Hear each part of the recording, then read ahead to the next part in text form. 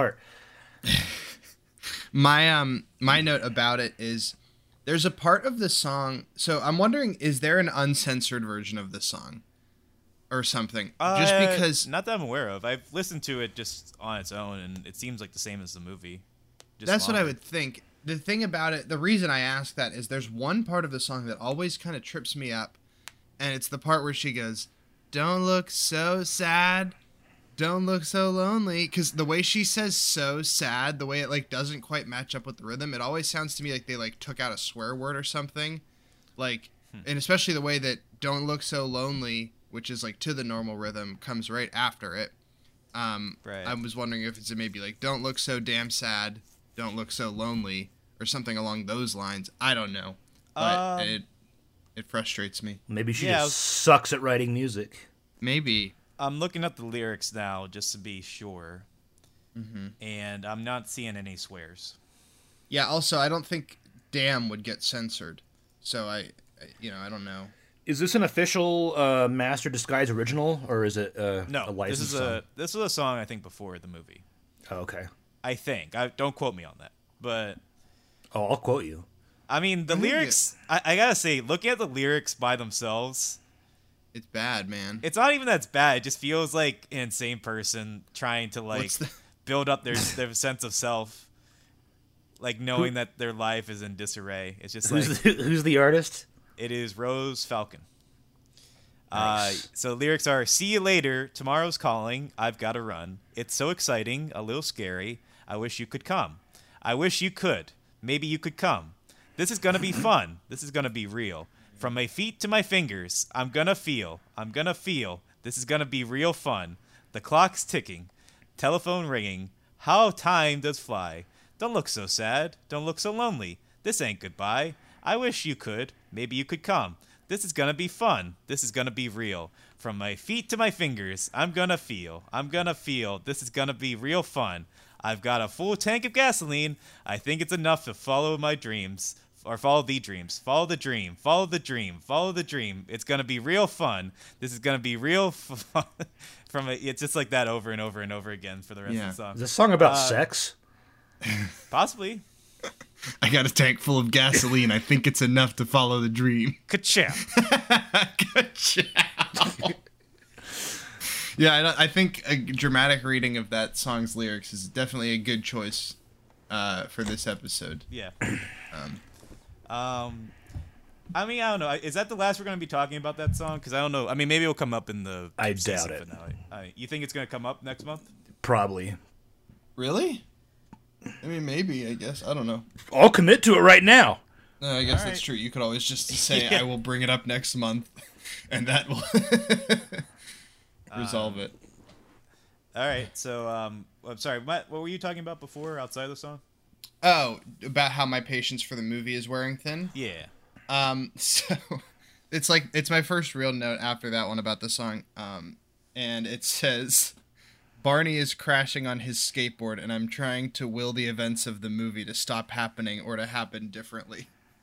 I'm like, what if he doesn't crash on the skateboard? What happens then? Pistachio doesn't meet him. Jennifer never gets involved in this madness. We don't have to watch the movie. I don't know. I mean, now you're just making me more interested in what would happen if that didn't happen. The alternate timeline. The alternate timeline. Jennifer never finds the cigar. Pistachio never goes to the thing. Never finds his parents. Never finds his parents. Jeez. Mom gets strangled by the guy in the flower. Gritty reboot. Wow. The Yeah. gritty reboot. Oh, man. Well, Matt, do you have any other notes since we're Oh starting with yeah, you? I have plenty. This is a two-part note. The first part is the line of dialogue, "Holy cannoli, you are my sister," pisses me off so much. Why? Why does it piss you off? It's just such a dumb, lame joke. It has no effort. Like, why the heck would he ever think his grandpa is his sister? It's like the joke confused. is that he's a stupid character. Right. Yeah, he's and stupid, it's just lazy. a and dumb it has this. idiot. And he's not that Yeah. stupid. He's not that stupid. And it has the same energy as another line towards the beginning of the movie that really frustrates me, which is whenever the love cake is walking away, Sophia, when she's leaving, and he's like, "Something about her reminds me of my mother." Oh, yeah, she will be a great cook. I hate that she will be a great cook. It doesn't even make any dang sense. So I ahead. have an addition to that. Yeah. Everybody knows that Pistachio has a thing for butts, right? Yes. He cannot lie. Yes. Sure. And he tries to deflect that because his dad gives him that weird look. Mm-hmm. So he's like, "Oh wait, it's not because of her butt. It's because she's, mom cooks really well." And then later, Grandpa enables it Yeah. because they're watching the dude walk away with the butt. And, Yes. And Yeah. Grandpa's like, "Ooh, Okay. yeah." Are you suggesting that Grandpa Waken's Pistachio's sexuality. He probably did at some point, yeah. Okay. Not sure how to feel about that. I mean, he endorses it, he tells him to stop repressing it. Yeah, well, yeah, exactly. I mean, I guess that's good. Yeah. Sorta.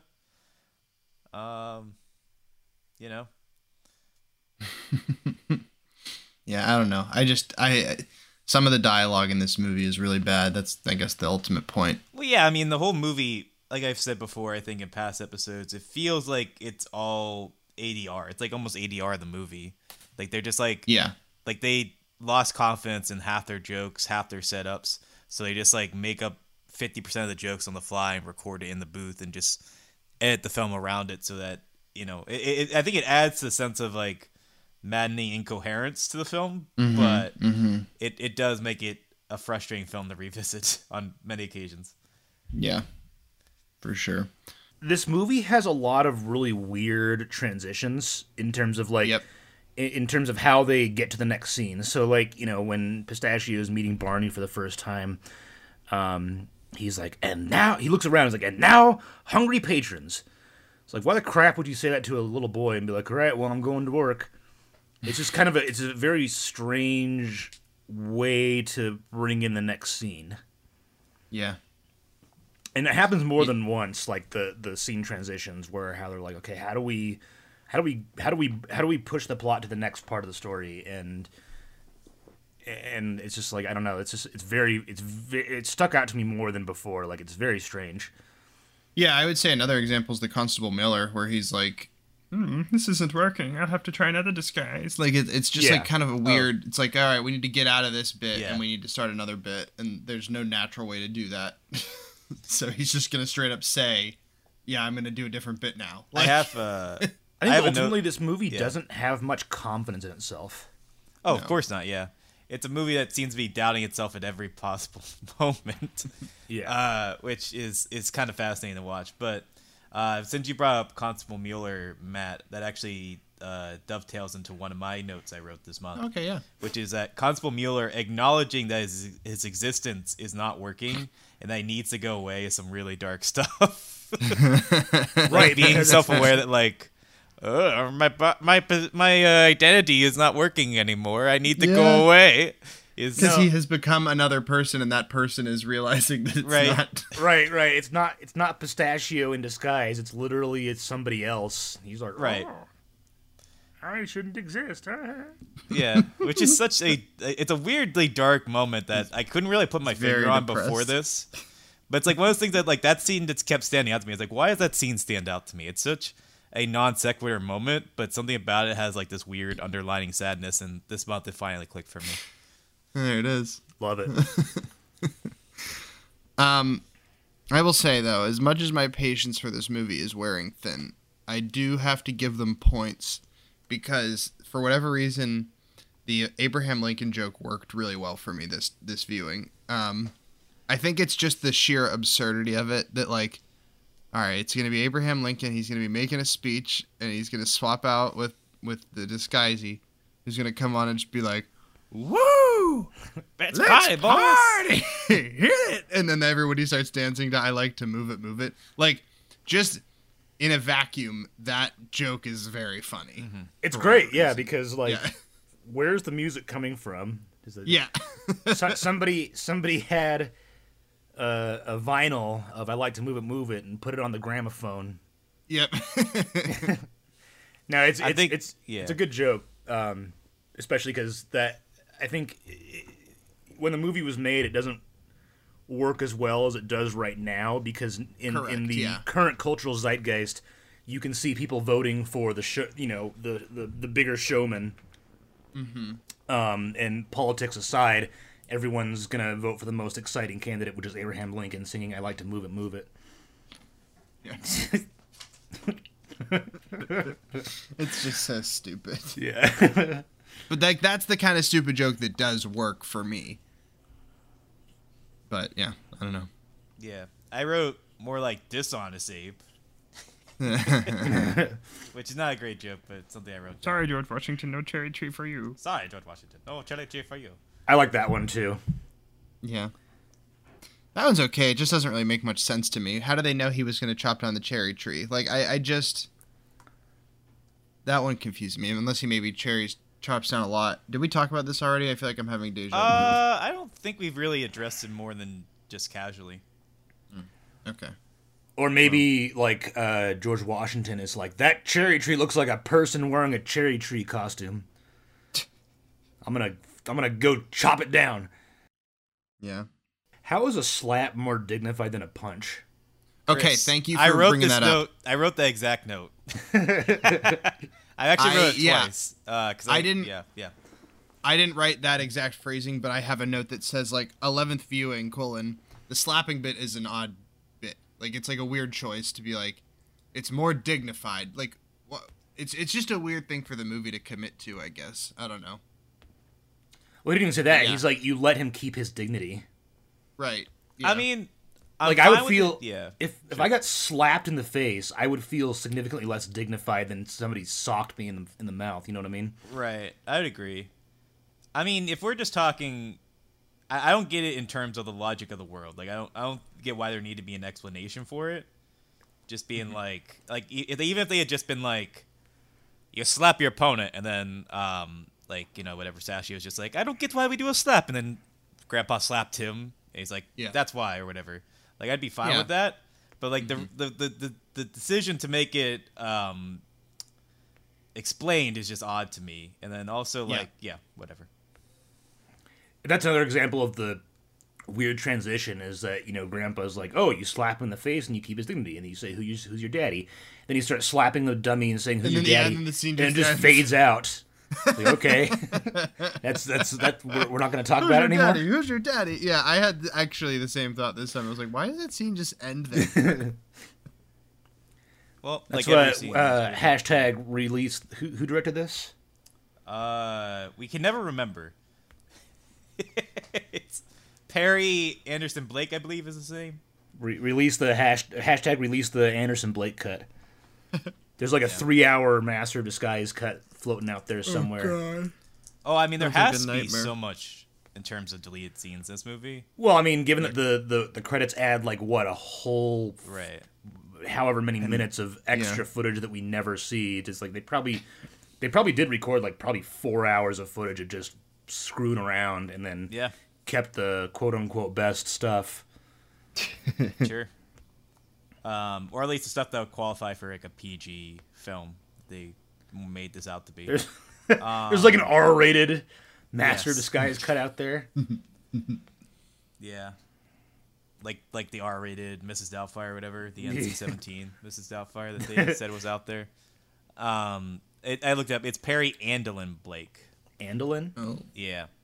I feel like we usually remember the name of the director by this point, but I don't know if it's because of this film or if his name's just so hard to remember or whatever. But I don't know. I don't know if I could name the directors of Shrek. Touche. Vicky Johnson, right? And Andrew. What was his name? Exactly. There you go. And then it was Bo Welch. Yeah, we always remember Bo Welch. That's a very memorable one. Vicky And Jensen Emmanuel and Lubezki. Andrew Adamson are the directors of Shrek. I couldn't tell you who directed Garfield for the life of me, but I know Raja Gosnell directed Scooby-Doo. Let's see. Garfield director. Should we talk about Chris Pratt being Garfield? Do we want to talk about Chris Pratt being Garfield? I don't know. Do we?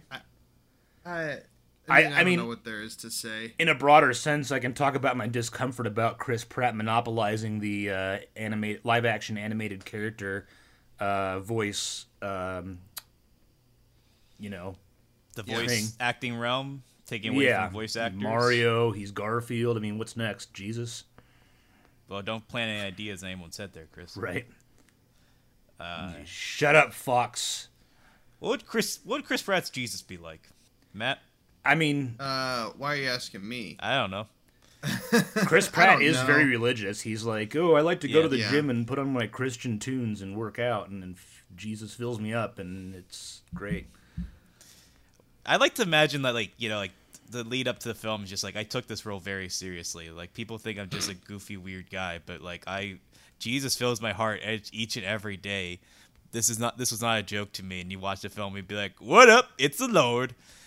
I feel like Chris Pratt would be like Nicolas Cage in Ghost Rider. It's like, yeah, I walk around and people just think I'm Jesus, man.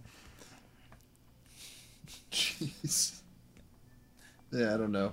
Gets a glass filled with water, turns into wine. Just like, well, that's a fun. How do you do? I'm Chris Pratt, Jesus. Let's get this party started. He's just the worst. Yeah. Oh man.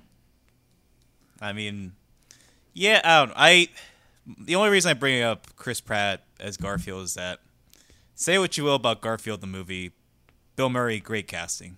Oh yeah. Lorenzo Music, great casting for Garfield.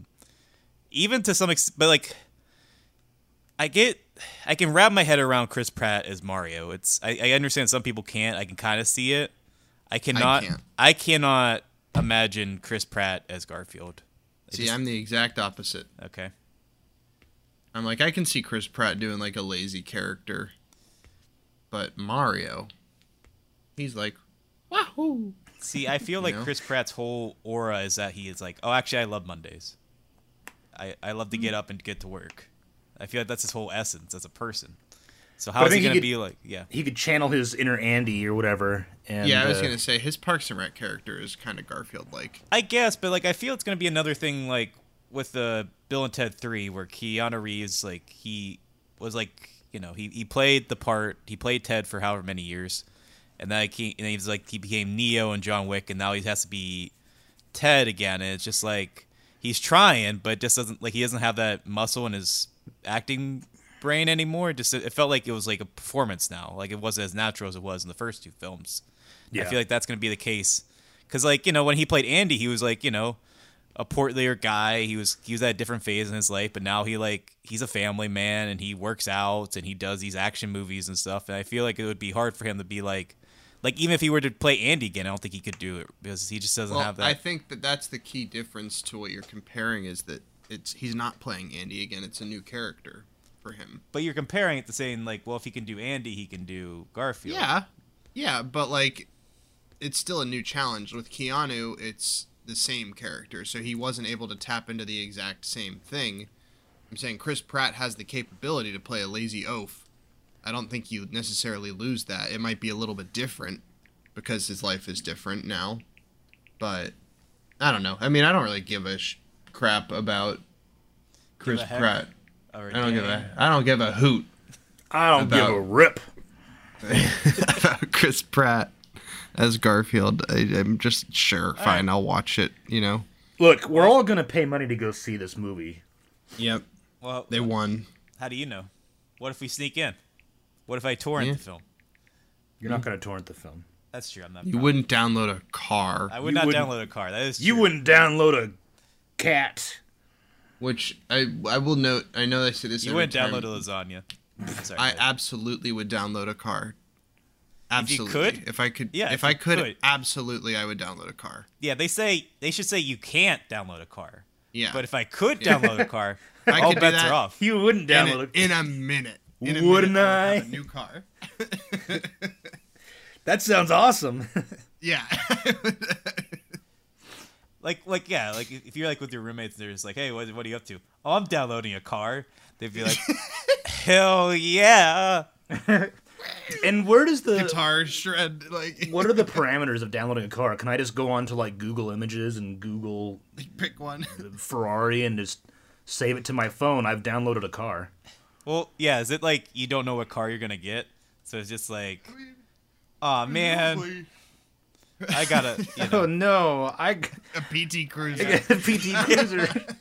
I got a Ford sedan. Honestly, though, if you're downloading it, hey, I drive a Ford sedan. Free. I would take a Chris. PT Cruiser. Yeah. Ka-chow. I'm gonna download a Mater. What? I'm gonna download a Mater. I'm gonna kill myself. I just am now driving the Mater tow truck from the Cars movie. He's screaming in pain because you're inside of him. I'm in the Mater tow truck. You pull up next to me in Lightning McQueen. They're just both in deep agony because like we're inside of them. I like that. Yeah, I like that we downloaded them and they retained their consciousness, but are still able to be driven. Yeah, and like I rolled down the window, it just pure agony for It's Lightning McQueen. It's like peeling Hey, off the good side of job. his skin. His ear. And we're just like, check it out, I'm in the car's car. Like, we're just so indifferent to it. Let me pop the trunk. No, please. It kind of reminds me of, there was like a tweet years ago where like I find a genie, my wife is like, just don't make any wishes until I get home. She pulls in the driveway and the car from Cars is parked in the driveway. Like, the idea of wasting a wish to get lightning, it's just so silly. Oh man, that was a tangent. Anyway, Yeah, it sure was. the director of Garfield the movie is Pete Hewitt. There we go.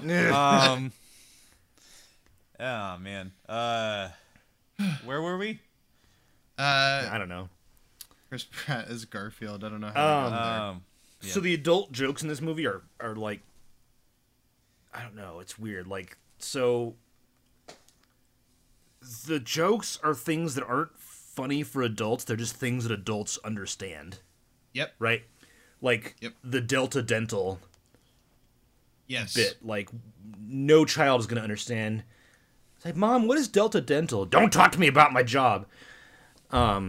It's like, you know, stuff like that. Like, I'm trying to think of what else there was. Not necessarily adult jokes, just adult references. But that well, was, I mean, all the sexual stuff, obviously. Yeah. well, not even that. Like the sexual. I mean, yeah, to a certain extent, but like the sexual stuff, those are at least attempts at jokes. But like, why would you make a reference to Delta Dental? Yeah, or like Bruce Willis's toupee in Die Hard 2. It's like an R-rated film. Like, what kid's gonna know what Right. Die Hard 2 is and have a reference to it? I have a note that says this movie has a score that goes hard in just the nest reveal scene, and then it like never comes back. Like there's that scene where it's like revealing the nest, and it's like like it's like a full on like Harry Potter style big. It's like it becomes like an Yeah. Anne Boleyn movie for like 5 minutes. Yes, and then the score never comes back, and it's just pop music for the rest of the movie. Right. I do love that that song though. Like that musical motif is actually really good. I feel like the like kind of what do you call it, where the Rube Goldberg machine of it, where it's just like we see it and it's like, you know, like the reveal of the nest or whatever is pretty fun. It's kind of a poor man's Rube Goldberg because only like 3 things happen and then the set just opens up slowly. Right. But you know, it still kind of gets the effect of it. Look, I I'm mean, not going yeah. into this expecting Pee-wee's Big Adventure, you know. Right. Right. Sorry, go ahead, Chris. No, yeah, I'm glad you said that because it's like the creators of the film wanted a Pee-wee's Big Adventure style Rube Goldberg machine, and they're like, "Wow, this is actually a lot of work." They stopped after 4 steps. Also, like any like bottom tier burglar could accidentally find the mat. The All he the did was nest. like flip a switch. Yeah, it's like, oh, what if I just pull this and then the music starts and the wind is blowing and the lightning and the little monkey has his freaking cymbals. It's all your notes, Chris, or do you have some more? No, I have some more. Cool. I feel like Jennifer Esposito's reactions might be genuine. Like, she doesn't know what's going to happen next. Like, they just brought her in cold and be like, look, just react to whatever Dana Carvey does. And she's like, okay. Yeah. I do like I think we talked about it before, the like after the Turtle Club scene where she's just like, I don't know what happened. You were a turtle. I just don't think I knew what I was getting into. Yeah. Speaking of the Turtle Club, you know, she finds she's like, oh, it's impossible to get in there. So then why would you mention it? Why would you bring it up? Because that's where the cigar was from. I know, but she's like, oh, this cigar, or what was it? I can't remember even how they get there. But anyway, she brings up the Turtle Club, and she's like, oh, this, but we can't get in there. It's impossible. It's like, okay, well, I I don't know. Do you get what I'm saying? Yeah. Yeah. This was a few days ago when I wrote this, but there's a song. Oh yeah, we should mention that you guys have actually seen this movie like almost a week ago because of our scheduling mishap. So I apologize for that. It's all good. There's a line in the song during the climax, I think, that says, "Could be your sister or your mother." Like about the Master of Disguise. The Master of Disguise. Jeez. What an awful proposition. I think it's weird that we have a PG film where a woman gets chloroformed in the first 15 minutes. Just seems like a bad call for me. Sure. Not going to lie. Let's see here. I think it's weird that an active politician took time away from his constituents to make a cameo in The Master of Disguise. That, of course, referring to Jesse Ventura. Sure. Governor Jesse Ventura. Sorry, Governor. At the time, Governor Ventura. Well, is it like President? Yeah, no, it is like, you can still call him governor after he's no longer the governor. So even when you're not a governor anymore, you still get the title of governor? Yeah. Yeah. Oh, okay. Arnold Schwarzenegger is still Governor Schwarzenegger. It's an action figure, not a doll. Man. Beard guy at the bar is working overtime with these reactions. I don't know if you guys... I noticed that this time. I don't know if you guys saw him. There's a guy... You know the scene where they're at the bar and they Whenever the two different... Rex and the tight blue sweater guy interact. Like tight blue sweater. Yeah. When he's like slapping Trent, or is it Rex? Oh, you're talking about the guy with the big beard who's like, ooh? Yes. Yeah, that guy. He's just like, yeah. He's just like going ham. He's like, I'm in a movie. I could be working in a mine or something right now. I'm gonna make the most of this. Yeah, no, he goes for it with those. I could be working in a mine. Right? He's just like, I mean, like, I'm in a motion picture. This is easy work. I'm going to make the most of it. And they're like, and then what's his name? Perry Andolin Blake. He's just like, focus on that man right there. Give him his own medium shot. I'll have to keep an eye out next time. It's like, actually, it's a close up because it's on his face. He's just like, this is my first time directing. Don't tell me what to do. I don't know. He feels like he feels like he would have been better placed in like the Scooby-Doo movie or something. With all those strange extras in that one. This one is well, actually, since we're talking about the bar, that brings up another note I had from a while back that I never discussed on the show, which is that Jennifer turns on Trent real quick. Yeah. She's like... you mean how she, like, kisses Pistachio immediately after that? Like, they're in the bar, like, they're, like, looking at the photos. At that point, somehow she doesn't notice her boyfriend's right next to her, but that's neither here nor there. She's, like, talking to him. He stands up too quick. Trent gets his tight blue sweater messed up. She's like, my boyfriend's here. What are you doing here? And what are you doing with this other man? And, like, before she even gets an answer to that, like, as soon as Trent starts pushing, she's like, leave him alone, you bully. He's like immediately just like over Trent. Like she didn't even like hear him out. Like maybe he was just like applying for a job or something. She doesn't know. Maybe Pistachio killed his parents. Well, she's bullying Pistachio. I know, but like, but like she just turns on Trent like immediately. Like it's quick. Maybe she has a no bullying policy. I guess her like boyfriends. It's a clause in the relationship. Yeah, no, zero tolerance for bullying. Yeah.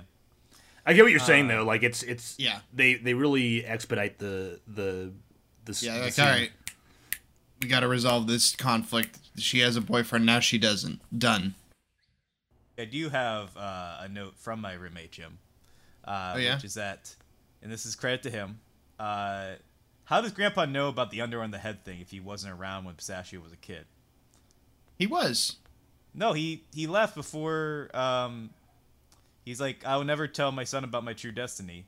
And then haven't we like kind of established that Pistachio might have been a couple years old by the time because he hasn't seen him like 22 years and Pistachio is not 22. Well, that's where it's confusing is because like when the next scene is we see him literally be born, so it's not clear if he's like it's set to have a kid. Well, like theoretically, like he could know he's gonna have a kid at that point, but he hasn't been born yet.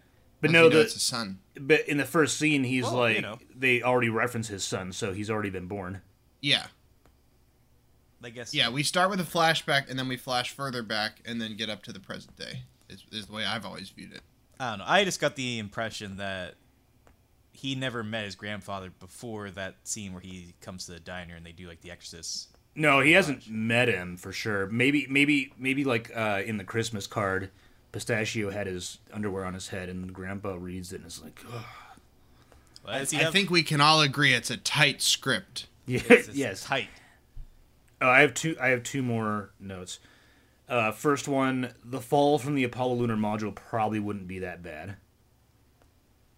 No, yeah, it's like 20 feet, 30 feet. Like, oh, Pistachio, be careful!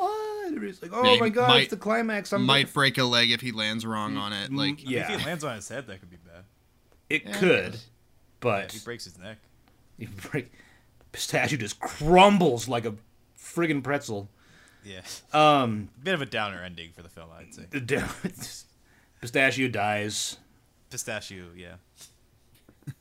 And then the final thing is, like, you know, the dad is back. He's out of his Bowman disguise, and they're all on top of the model, like, yay, hooray, we resolved the and then Grandpa's like, it's a disguising tradition. It's like, is it disguising tradition for your dad to try to kill you in disguise as the villain of the movie? Like, it would seem so. That line was very, very strange. Yeah. I have a note about the why are the disguisees so precious about artifacts? Like, why are they like Indiana Jones? Whenever Devin Bowman tells Fabricio that he wants to enlist him to help him steal some precious artifacts, why does Fabricio respond with, "You're a sick man"? Like, what's so sick about that? Who cares? Who cares who has the artifacts? Why did the Pistachios care so much? Isn't that like in the flashback when they like say like that was like their whole the reason they're master disguises is like when you see the statue guy preventing from what's his face from stealing the like that's like their whole thing, right? But why? I don't know. Maybe it was like a separate thing, right? Like, so, you know, Devlin Bowman farts a lot when he laughs, and he's got like a horrible IBS, and so he's just telling him that he's sick. You're sick, yeah. You're a sick man, Bowman. You're dying. I'll help you steal this stuff, but you're just messed up. Yeah. That's my headcanon, is I like it. They're unrelated conversations. Yeah, he just noticed. You're a sick man, Bowman. You're a lot thinner since the last time I saw you. So I wanted to talk a little bit about Cherry Pie Man.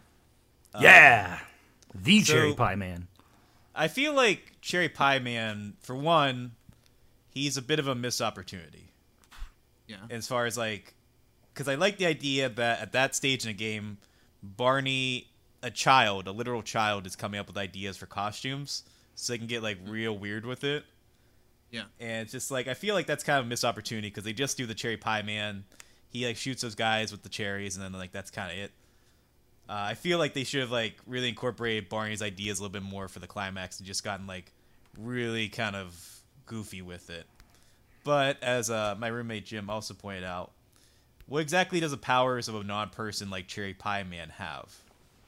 So like Cherry Pie Man is not tied to any reality or anything like that, and therefore like what he can or can't do, it's easy like for instance, like Pistachio can't do a backflip, but for some reason when he is President George W. Bush, he can do a backflip or whatever. Like his powers are tied to his identity. So like if he's like a metaphysical thing, like Cherry Pie Man, like what can he like not be like? Can he like not have bones anymore? Could he like become like a literal pie, or like what how does that work exactly?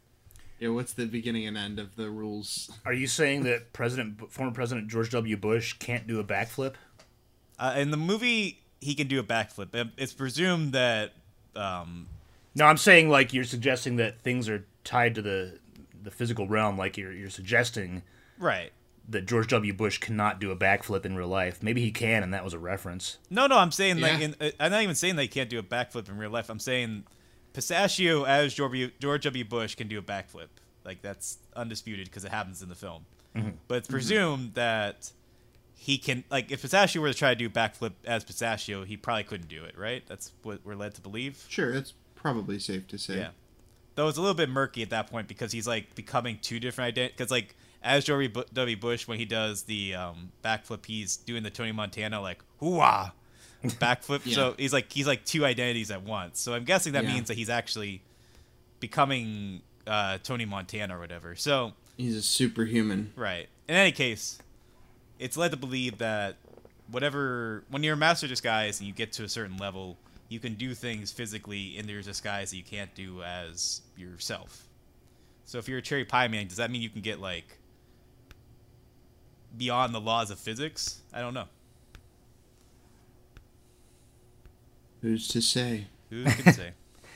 Matt surfing with his 1,000-yard stare. Yeah. That's the look of a man who has watched Master Disguise 11 times and he's just like, I don't know, man. It's also 9 in the morning. No, I was up no. late last night. Trying to make sense of this madness. Yeah. I think it's genuinely impressive that any goodwill, like any itty bit of like, because this movie's bad and it does a lot to make you not like it. But there are a couple things that are enjoyable. But I think it's honestly impressive that the scene in the credits with the Dark Energy Co., exactly like Star Wars, with the ladies and their butts, for me at least, that scene obliterates any goodwill that this movie has earned up to that point. The love is thicker than your behinds. It's any little modicums of goodwill the movie has left, they're gone by the end of that scene for me. Okay. I don't know. Any thoughts on that? It's You guys like that scene? I think like is a very generous term. Yeah. It's not a deal breaker for me in the way it is for you. I feel like there's more stuff in the movie that was already breaking the deal before that. So Yeah, the deal. Oh well, no, I think so too. I do too. That's what I'm saying. Is like any good things that are left are like undone by that scene's existence. the deal has already been broken, but Yeah. if that's the case, does the slapping dummy man reveal at the end renew your love for the film? A little bit, just a hair, Okay. just a hair. I'm of I don't. The butt scene is okay. It's whatever. It's kind of the concept is kind of funny, but the execution is really bad. Yes. And actually, on the note of the slapping dummy man scene, there was something about it this time that frustrated me, which is that the "What are you still doing here? The movie is over" line is genuinely insulting because the movie is very decidedly not over yet. There has been stuff going on nonstop since the Right. movie ended. Well, that's just a reference to Ferris Bueller. Like, I Yeah. know, but it's Actually, insulting. in reference to the butts, how did Devlin Bowman know that Pistachio likes big butts, and how did he convince those models to come? well, I don't know about that, but the butt thing is a Money. disguisey tradition. Oh, Because you remember, because like Grandpa's also trying to hide himself. He's shielding himself Yeah. because he's also vulnerable okay, to that's it. right. That's right. And obviously, Papa Disguisey would be vulnerable because he's with a woman with a big caboose. So that's just a disguisey thing. Okay, all right, yeah, I'll give you that. Since we brought up Slappy Dummy Man, I'll end with nobody on the street reacting to Pistachio and Slappy Dummy Man running around is very New York City. Yep. Yep. Like everybody's like, all right, well, we're on the block with the disguisey Italian restaurant. This is just normal, whatever. I just think it's like I think it's better that there's no reaction from anybody. I think it would be worse if like people were confused or confounded by it. Yes. Yeah. Oh no, I agree with you. It's like the bar scene with the who guy, and reacting to everything. Like the fact that it seems like the lack of reaction shots being a conscious decision is great. Yeah. Yep. All right. Yeah, I think that's a good place to end it. Yeah. Unless anybody else has any other notes for this month of November? No. Nope. Okay. Well, it wasn't easy, but we did it. We recorded this November episode of Ain't Ogre Till It's Ogre. Well, if that's the case, then I'm Will. I'm Matt. I'm Chris. And remember, kids. It ain't ogre. Till it's ogre. All right. Bye, everybody. See ya. So much to do, so much to see, so much to do, so much to see, so much to do, so much to see, so much to do, so much to see, so much to do, so much to see, so much to do, so much to see, so much to do, so much to see, so much to do, so much to see. You are not welcome here. You and you, get up!